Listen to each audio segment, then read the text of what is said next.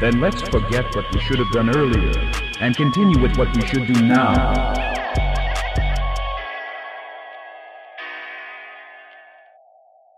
Hey folks, right up front, I'm here to let you know this episode's going to be pretty different than our usual fare. First off, Kyle will not be joining me. He is on a well-deserved vacation after over a year of pouring his blood, sweat, and tears into this show. He's out visiting his wife in Arizona so they can, have some actual not long-distance time, so that's fantastic. But you won't be hearing from him at all unless he adds a love and solidarity to the end. I don't know if he'll bother to edit that in. But it's just going to be me. This episode will also have nothing to do with leftism, really. I might do a quick, my hot takes on the news at the end, but in the grand scheme of things, it's not going to have any, real substance to it. It's going to be me talking about some nerdy shit for maybe 30 minutes. But I'm going to be doing my top 10 video game reviews, and hopefully you all can enjoy that. If you don't, feel free to skip this one. Some things to let you know up front. First off, I will not be doing any more than one game from a franchise. So, if you hear a franchise pop up earlier on the list, then that means that's the top that franchise is going to cap out. Otherwise, I'd have 3 of the Batman Arkham games probably in my list, and that's silly. Second thing to worry about, I guess, I don't like try-hard type games. I mean, I used to have that energy when I was a kid, but I just can't play those Souls-likes, or, Elden Ring, I respect. It seems like a very fantastic game. I'm probably never even going to bother to pick it up. So, if you're looking for a list that accommodates to that gameplay style, you're probably not going to find my takes to be all that accurate. And that's perfectly fine, because that's how opinions work. So if you disagree with everything I say, feel free to @me. We would love to get emails. I don't think we've gotten any ever. So if this is the thing that gets you all riled up, perfect. Get mad at me. Tell me I'm an idiot. I love it. Anyways, with that in mind, and without further ado, I think we're ready to jump right into that list. So we will start right here at number 10. So way back in the days of yore, long before we had our fancy color video games. That's not entirely true, but there was a mascot created by Nintendo back when they were the only game in town, basically. It was a little pink puffball, and he basically had 2 attacks. He could shoot puffs of air, and he could eat enemies. And then the only way he could fight the bosses was to eat the enemies they shot at him, and then spit them back.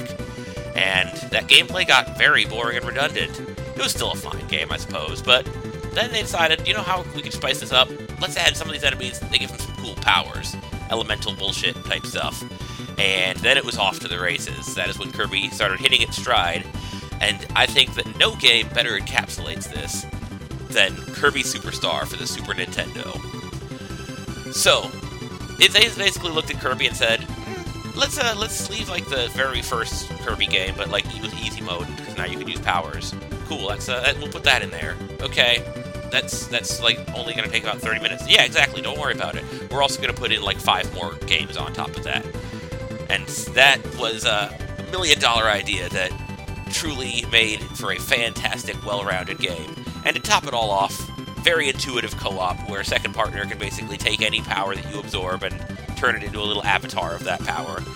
Easy for them to switch out, easy to keep the game rolling, and best of all, in my opinion, there's one of the games, the Great Cave Offensive, where it's fully exploratory. The whole point of it is to gather all the treasures. You can run through the main plot in about 30 minutes, but when you actually, take your time to sit down and explore it, it can rack up about 4 hours. And it's just a good time, fun time to have with a friend or whoever you're hanging out with. Good couch co-op. And even if you play it single player, the games stand out. And, as just one added icing on the cake, it was the introduction of one of Kirby's coolest villains, his cousin Marx, who is basically Nightmare Weirdo him.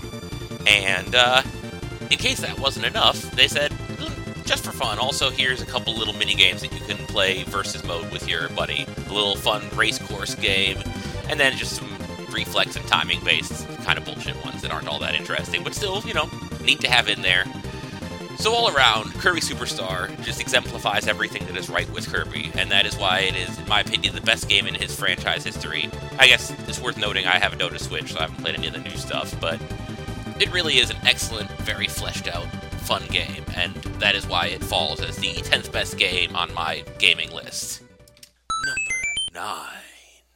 Not quite as far back as the days of yore when Nintendo was making black and white games on a green screen, Valve was more of an upstart company, and they were, still well into their way by now, but wanted to really get the word out that they had a really cool video game engine with lots of awesome physics stuff to it.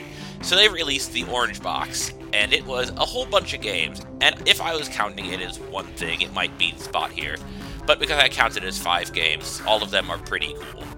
But one of them, Portal, was more of a tech demo than anything else, and the whole game took about 3 hours. It was, however, one of the most popular puzzle platformers of all time, and the fans were clamoring for more, so they gave it to us. They said, let's make you a Portal game that actually lasts like a full game, and it was excellent. Portal 2 was everything that was right with Portal 1, and some more thrown in. GLaDOS is possibly my favorite villain of all time. She is the exemplary blend of wit and sarcasm, and the foil of the absolutely stupid new villain, spoilers, sorry, really creates an exemplary gaming experience that sets Portal 2 aside from basically any other puzzle platformer you've ever played. And of course, just the puzzle solving itself is ingenious. If you like thinking with portals, then you get to do that for like 8 to 10 hours, depending on how good you are at the puzzles. In case good old puzzle platforming wasn't enough, you also get one more dose of good old-fashioned co-op in this one, and it's very well done. Adding the 4 portal system really fleshes out the gameplay in that. Yeah, all around, Portal 2 is possibly the best puzzle game I think ever created, and I encourage everyone to play it. Number 8. Legend of Zelda, drumroll, Majora's Mask. I know that's going to make a lot of people upset, but again, I don't own a Switch. Haven't yet played Breath of the Wild. I'm sure it's fantastic. But as far as Zelda games I have played, nothing tops the brilliant world design that is Majora's Mask. The 3-day format that makes you constantly feel like you're on a time limit, while still having the expansive feel of a game that gives you all the time in the world, really just encapsulates everything that can be right with a good adventure explorer. The combat is an improvement on the already excellent work that was laid down in Ocarina of Time, and the world feels truly lived in by all the characters there, since they only need to design about 3 days worth of what they've got going on in their lives. It just creates this fantastic slice of life story that transcends what a Zelda game normally can do with its world building, while still making it feel like a constant imminent threat from a falling moon. I love that it goes a bit darker than pretty much any of its former predecessors. I know that some of the ones after, like Twilight Princess, try to get darker and edgier, but they just don't have that same vibe to them. And it sure as heck doesn't hurt that filling out that bomber's notebook is just a delight. Makes you really feel like you're getting credit every time you complete even the tiniest little side quest task. Yeah, fun bosses, great dungeon design, all around. Majora's Mask is a true 10 out of 10 game, and that is why it is my number 8 spot. Number 7. Paper Mario and the Thousand-Year Door captured all of the brilliant comedy of Paper Mario and Super Mario RPG before it, and turned it into just one of the most fulfilling and fleshed out turn-based RPGs of all time. The smallest characters still feel like they have a witty and worthwhile dialogue. The tiny conversations happening in the background of your conversations crack me up every time. The combat is legitimately fun and enjoyable, and as long as you don't try to cheese it using one of the many badge tricks out there, you can actually get some good challenge out of the game. Obviously, if you do try to cheese it, then, then you're not going to win easily. But for that, there's even fans who have made hard mode patches, and those are well worth playing. The world design throws you for a loop if you're a classic Mario fan, because you start out with, oh look, it's like the open fields level, these are like the World 1 bullshit, and then you get to World 2, and it's like, okay, well it's the forest level, but it's like weird and psyche and tripadelic, cool. And they've, I've got NPC helpers that are a bit annoying, okay, this is a pain in the ass. And then it goes off the rails, where you're a Mexican wrestler, or you're in Haunted World but you lose your soul, all kinds of just fantastic twists on the format of the classic redundant ice, fire, desert, water, world, bullshit. Then you've got your supporting cast, of course. The side characters in this game are all fun, and you get different dialogue with them depending on who you have in your party at any given cutscene. I'd say most of them are worthwhile characters. I mean, there's a couple of duds, but what cast of 8+ doesn't have some duds in it? All around, this game is an RPG that I've come back to many times, and it still entertains me just about every time. The ways you can mix around and match your bad strategy to force yourself to do something different on a given run just makes for a wonderfully fun game.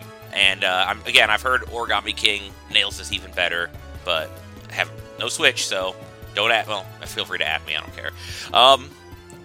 But Thousand Year Door is, in my opinion, everything that is right with the goofy, non-formulaic, but still formulaic turn-based RPG. Number 6. Oh, I know I'm going to catch hell for this one, because in the fan community I am committing quite the faux pas. But number 6 for me is Saints Row 4. Now, if you ask any Saints Row fan, the series peaked at 2. But I'm not a Saints Row fan, I'm a having fun fan. So give me absolutely dumb, quirky, contrived bullshit plots. Give me some of the tackiest writing. Give me admittedly a weaker soundtrack. It's fine. Because you know what this game has going for it? Sheer fun. The amount of enjoyment I can get out of just launching into some superpowers and wiping out a whole horde of aliens is more for me than any driving around town, cruising, normal GTA clone stuff. I like the completely different vibe that you get from a game where you can truly live out maximum power fantasy. And it has the perk of not taking itself very seriously. The dialogue knows that it sucks, and it addresses that in its own dialogue. It is the exemplary status of an open world game that isn't trying to be anything more than it is. It knows its goal from beginning to end, and that is to make the player feel like they're having a blast of a time. And as an added perk, it comes with legitimately one of the most fun boss fights you'll ever find in a GTA clones type game. As opposed to the usual, just unload enough bullets into him until this guy stops, or maybe follow him down a hallway here and there. You actually get to use your superpowers in a knockdown, drag-out fight with a fellow superpowered fiend and his entire army. Quirky, bullshit, contrived plot. Not necessarily the strongest soundtrack, but the ambient stuff is pretty cool anyways, so you can always just listen to that if you don't feel like vibing with any of the tracks that it has in it. And all around, just more fun than I've had with a game in a long time. And at the end of the day, isn't that what we play video games for? Number 5! On the other side of things, here's a game with one of the best licensed soundtracks of all time, though that's been true of every game in its franchise. Tony Hawk's Underground. In this game, we saw the introduction of being able to get off your board, which admittedly is kind of a cheesy move if you're going for like combos and stuff, but it's very neat if you're just trying to explore the level and get to a place where you can start your combo from. And more importantly, in my opinion, it added just a really fun little generic punk rock rise to the top skateboard story that I had a lot of fun with as a kid who wanted to totally be a cool dude, but knew he never was going to be, so I could, roleplay through these characters, take on the essence of my avatar for a bit.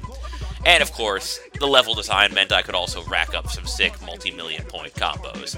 Yeah, that's the essence of a good Tony Hawk game at the end of it. Are the levels fun and well designed? And I can gratefully say that in Tony Hawk's Underground, the answer is a definitive yes.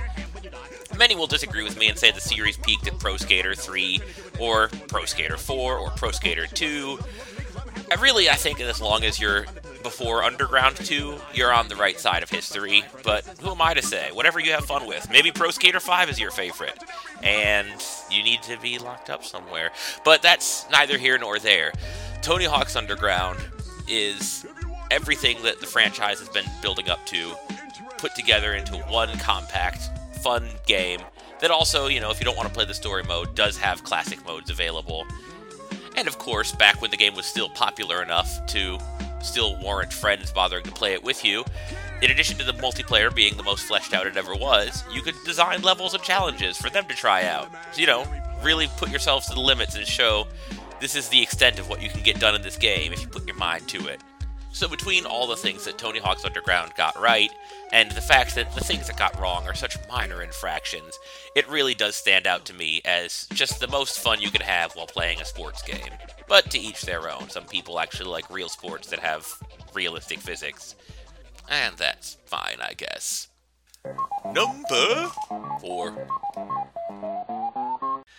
So, when you think of platformers, you certainly think of Mario, you probably think of Banjo-Kazooie, or Spyro the Dragon, but I think that no platformer more truly encapsulates the essence of what a platformer can be, coupled with the most amazing and just delightful storytelling you'll ever find, than Psychonauts.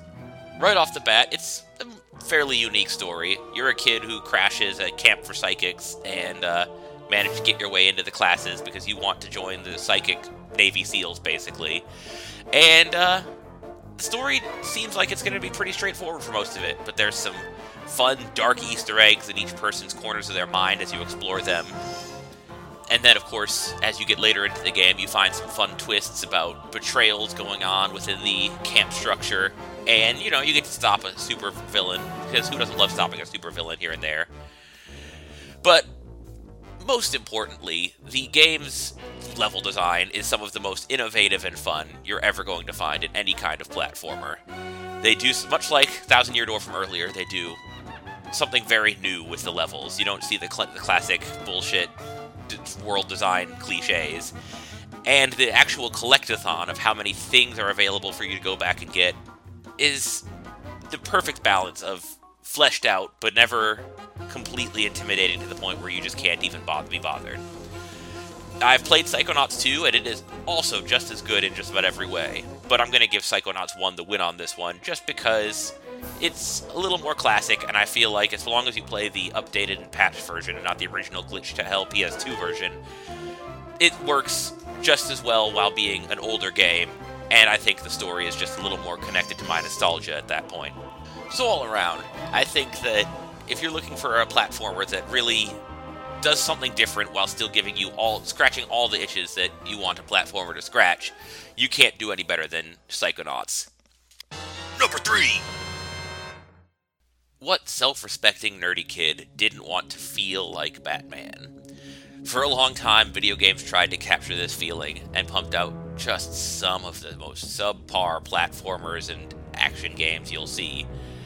And then Rocksteady, this company out of nowhere who'd only made a first-person shooter before this, basically, jumped in there and said, we got this. We're going to make a rhythm game. Not quite, but we're going to make a Batman game. And you can see the rhythm influences in Arkham Asylum that really make the combat stand out. Then you get to add in the excellent Predator rooms where you take down progressively more and more scared thugs without them even knowing you're there for the most of it. All around, it recreated a wonderful experience, but it was a bit lacking. The boss fights were meh, and while the Metroidvania structure was great for atmosphere, it did make you feel closed off, so you couldn't just have that flying around Gotham-like Batman feel. Arkham City rectified those mistakes in spades and created one of the best open-world games, in my opinion, of all time. The combat is expanded to a level that's literally just the better version in every way of what its predecessor did. The same can be said of those Predator rooms, where instead of just using the exact same sneaky takedown on every thug, you're encouraged to think outside of the box to really make the room your bitch. The challenges are innovative and intuitive. The added content is all fun. Even the side quests are enjoyable. And of course, to top it all off, just some great bosses that truly make you feel like you're taking on Batman's rogues gallery. The story is wonderfully told from beginning to end. And if there's any game out there that truly makes you feel like Batman, Arkham City is my pick for the definitive Batman experience. And maybe you'll be saying, but Phil, what about Arkham Knight? Didn't that just do everything Arkham City did, but better and more of it? And I'd be like, kind of, but I never really got into the tank combat, and honestly, I thought the bosses in that game sucked ass. So I decided to stick with Arkham City. 10 out of 10. Will most definitely play again. Number 2!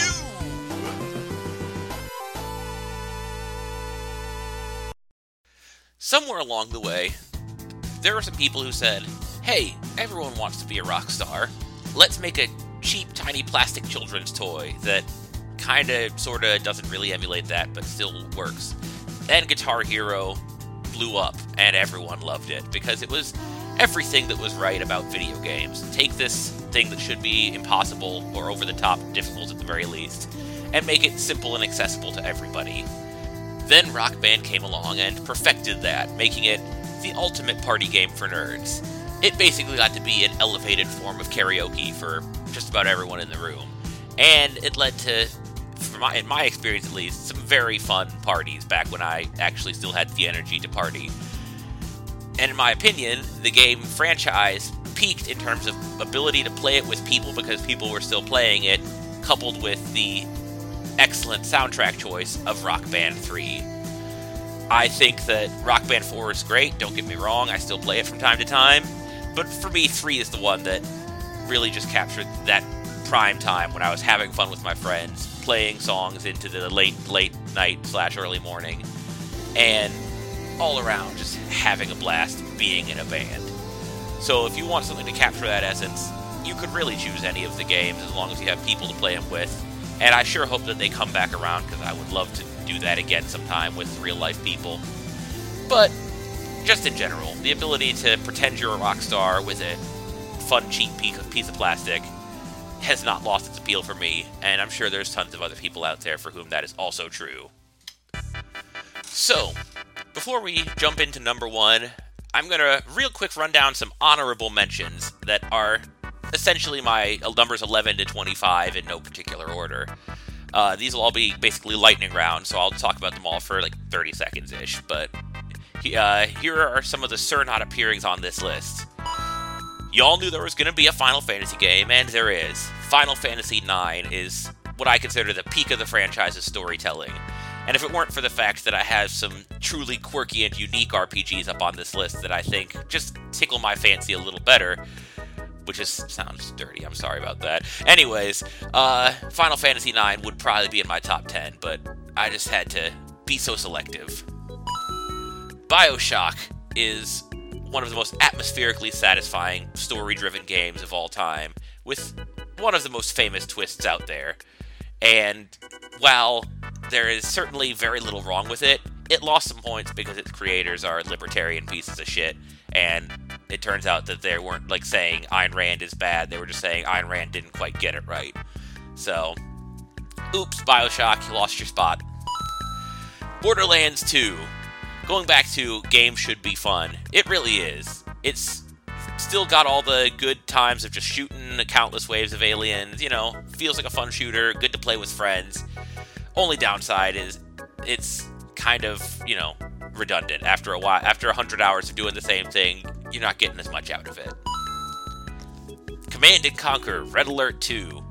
In my opinion, the most fun RTS out there. And if I hadn't kind of gotten bored of RTSs, it might be higher on the list. But somewhere along the way, I just, didn't really get into the genre. So this game gets relegated to a kind of just background, still very fun, still worth playing, and I hope a remaster comes out much like it did for the original Command & Conquers. Ori and the Blind Forest. In terms of Metroidvania, Explorathon type games, this one is one of the most touching ones on the market. The story is near wordless, but still captures your heart in a way that very few stories do. The world is beautiful, stunning even, and the music is fantastic. But it's, going back to my whole I don't really want that hard of a game thing, it's pretty hard unless you decide to play on the lower difficulties, and if you play on the lower difficulties, then that's fine, but then it's a little too easy. It doesn't have that, it's hard to get the perfect middle ground there on that one for difficulty curve without throwing my controller through a TV. Sonic Adventure 2. Possibly my favorite video game soundtrack of all time. It may be a dumb story, it may be contrived and cheesy, as just about everything Sonic does is, but the music is absolutely gripping. Keeps me hooked on every single track. The level design is wonderful. The fact that you get to play as sometimes a big giant robot, sometimes the hedgehog speeding down a track, which are the best levels far and away. And also there's those levels where you have to do treasure hunting, and they're fine. But it creates some variety. The bosses feel pretty fun and well thought out. And all around, it is a lot of things that are right about a speedy platformer, but not quite enough to crack that top 10. Super Smash Bros. Melee. We all knew a Smash game was going to make the list. They're the most fun, casual fighting games out there. The only downside I have with Smash Bros. At this point is people take it very seriously, and it's much like playing most FPSs online. I feel like I'm just there to get my ass handed to me.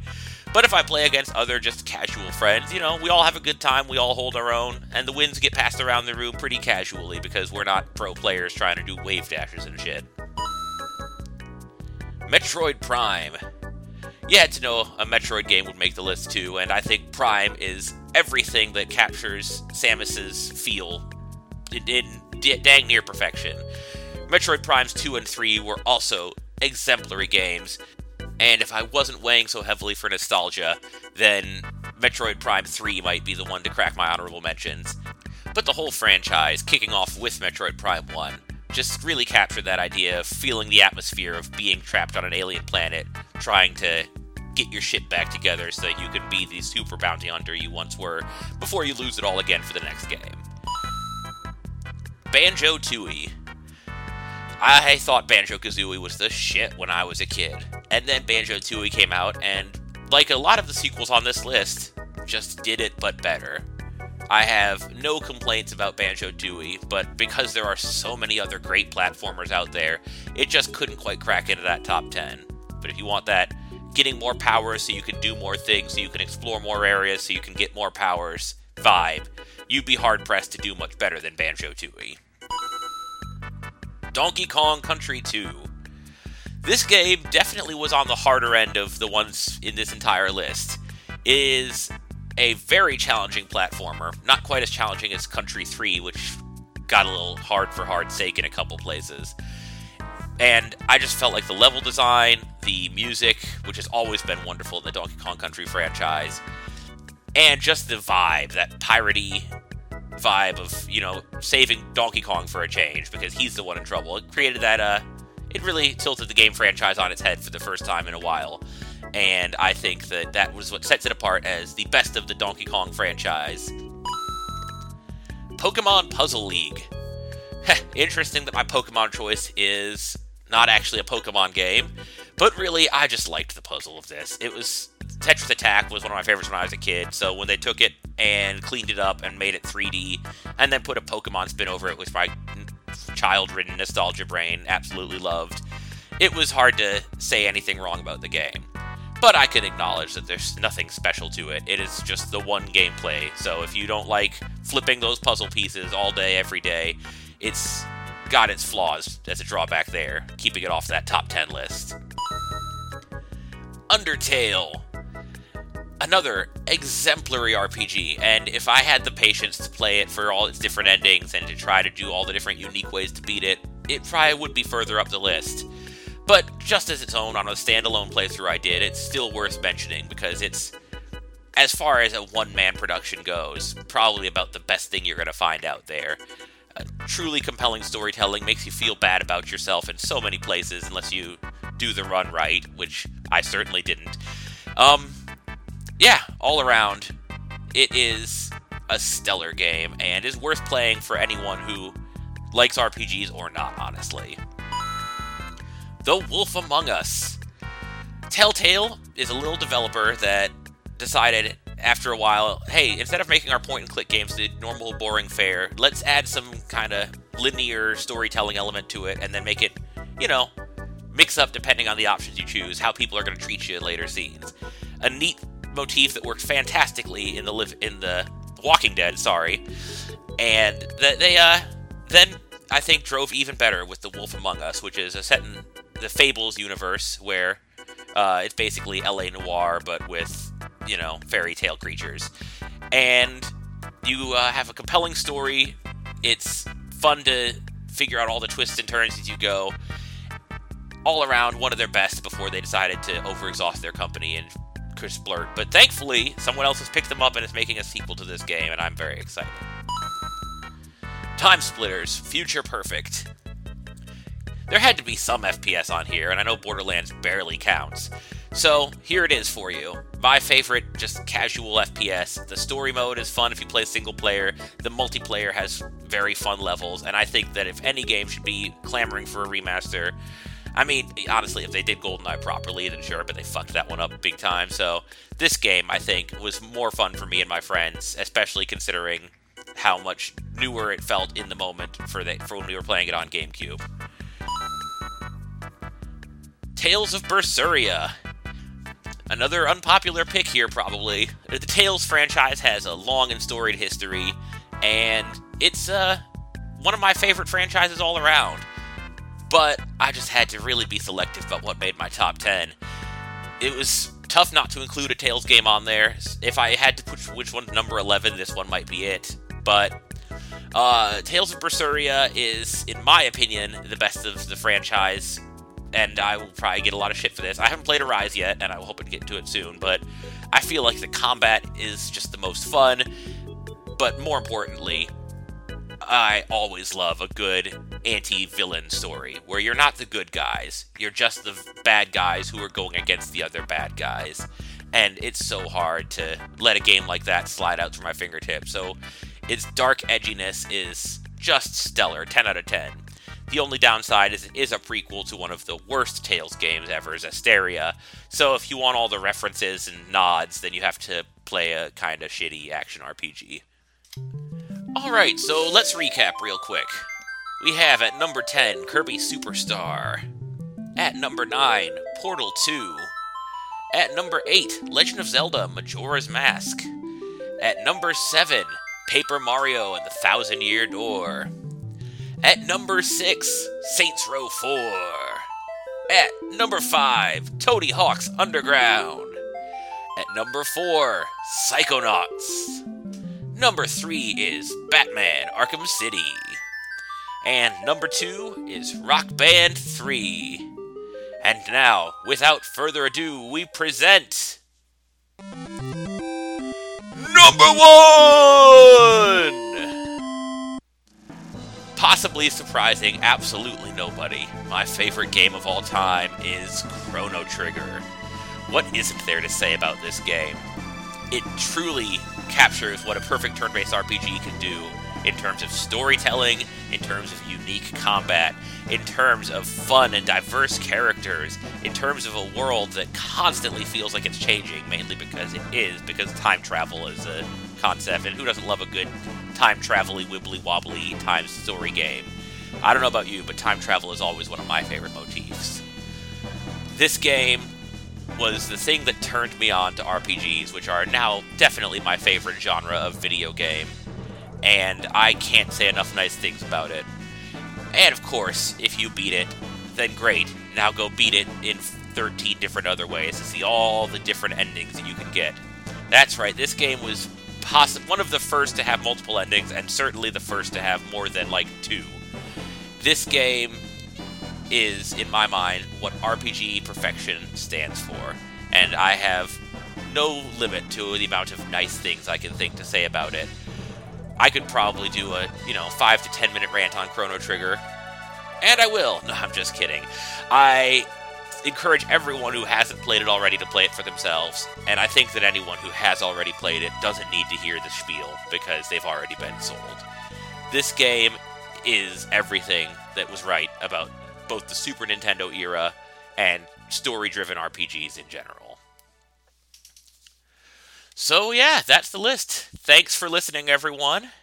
Sorry this one is definitely on the shorter side as far as our episodes go, but that's probably for the best, as without Kyle here to interject, this probably got a little bit tired pretty quickly. Anyway, without further ado, I guess I'll jump into my little, Phil's Hot Takes on the News.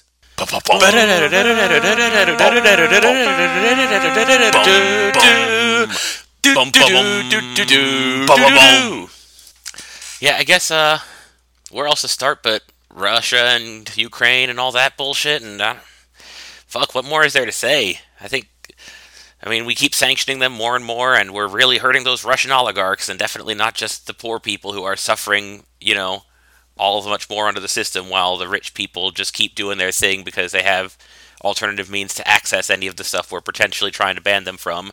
Maybe we're preventing Putin's war chests from refilling as fast, but I don't know. I feel like we're probably doing more damage with each of these sanctions to the poor, and some of them are just downright dumb. I mean, we just did a game list, obviously, and I'm so disappointed in Steam. They're just like, oh yeah, fuck you, Russia, you can't play anymore. And I'm like, yeah, you're really going to shut down the rich people from their access to their video games, but clearly they're not going to hurt the poor people who just need to use whatever service they can to try to escape from their horrible situation. Nope. You're going to really stick it to the oligarchs with that one, Steam. So, I don't know. Every time so few of the sanctions make any kind of sense. I just don't even know what to say about it anymore. Yeah, I wish there was a more succinct solution, especially one that I could, bring to the table, but I'm not, that knowledgeable about the situation in the grand scheme of things. All I know is the civilians are suffering far more than any of the people we're quote-unquote trying to stick it to. And, of course, the hypocrisy of America continues to thrive with, all the whataboutist statements of, oh, well, we're doing the same things, all over, the world, and have been for a long time. But, we don't talk about that because that's just whataboutism. We're not allowed to bring up our evils anymore as long as Russia is doing evil. So, cool. Way to have another imperialist place to take the heat off of us. And then there's this whole new thing with the biolabs that are, if they go off in a chemical weapons attack, it's clearly a false flag. I'm not as knowledgeable on the situation as I probably should be for a good leftist, but I just can't keep up on this news anymore. It's so incredibly depressing. And then, of course, Joe Biden, who obviously can't do anything with an executive order, suddenly, in the sake of making sure cryptocurrency is more regulated, because obviously we've got to keep it out of the hand of the evil Russians, maybe signing an executive order to make it an official American currency soon and make it more regulated. And, clearly executive orders can exist for some things, like making the money flow better, so that's awesome. Way to go, Brandon. I don't know. It's infuriating every day living in this hellscape, and I don't know what more to say. Also, I'm sure there's other news that went on, but I'll be honest, I've been kind of checked out lately. So if Kyle wants to add something at the end here, then awesome. I'll leave a little gap in here for him to easily edit in his own 2 cents. And if there's nothing there, then yeah, it's rough out there, but hopefully since this episode was generally more of a fun one up until these last couple minutes, we're all feeling a little better, and we can just ignore our problems and escape into video games. Always a good decision. But yeah, I wish you all the best in life. I hope you're all having a wonderful day, and I'm sending out to each and every one of you as much love and solidarity as I can. It can be told in few enough words. We are not certain of his intentions even yet. They talk. So I am told.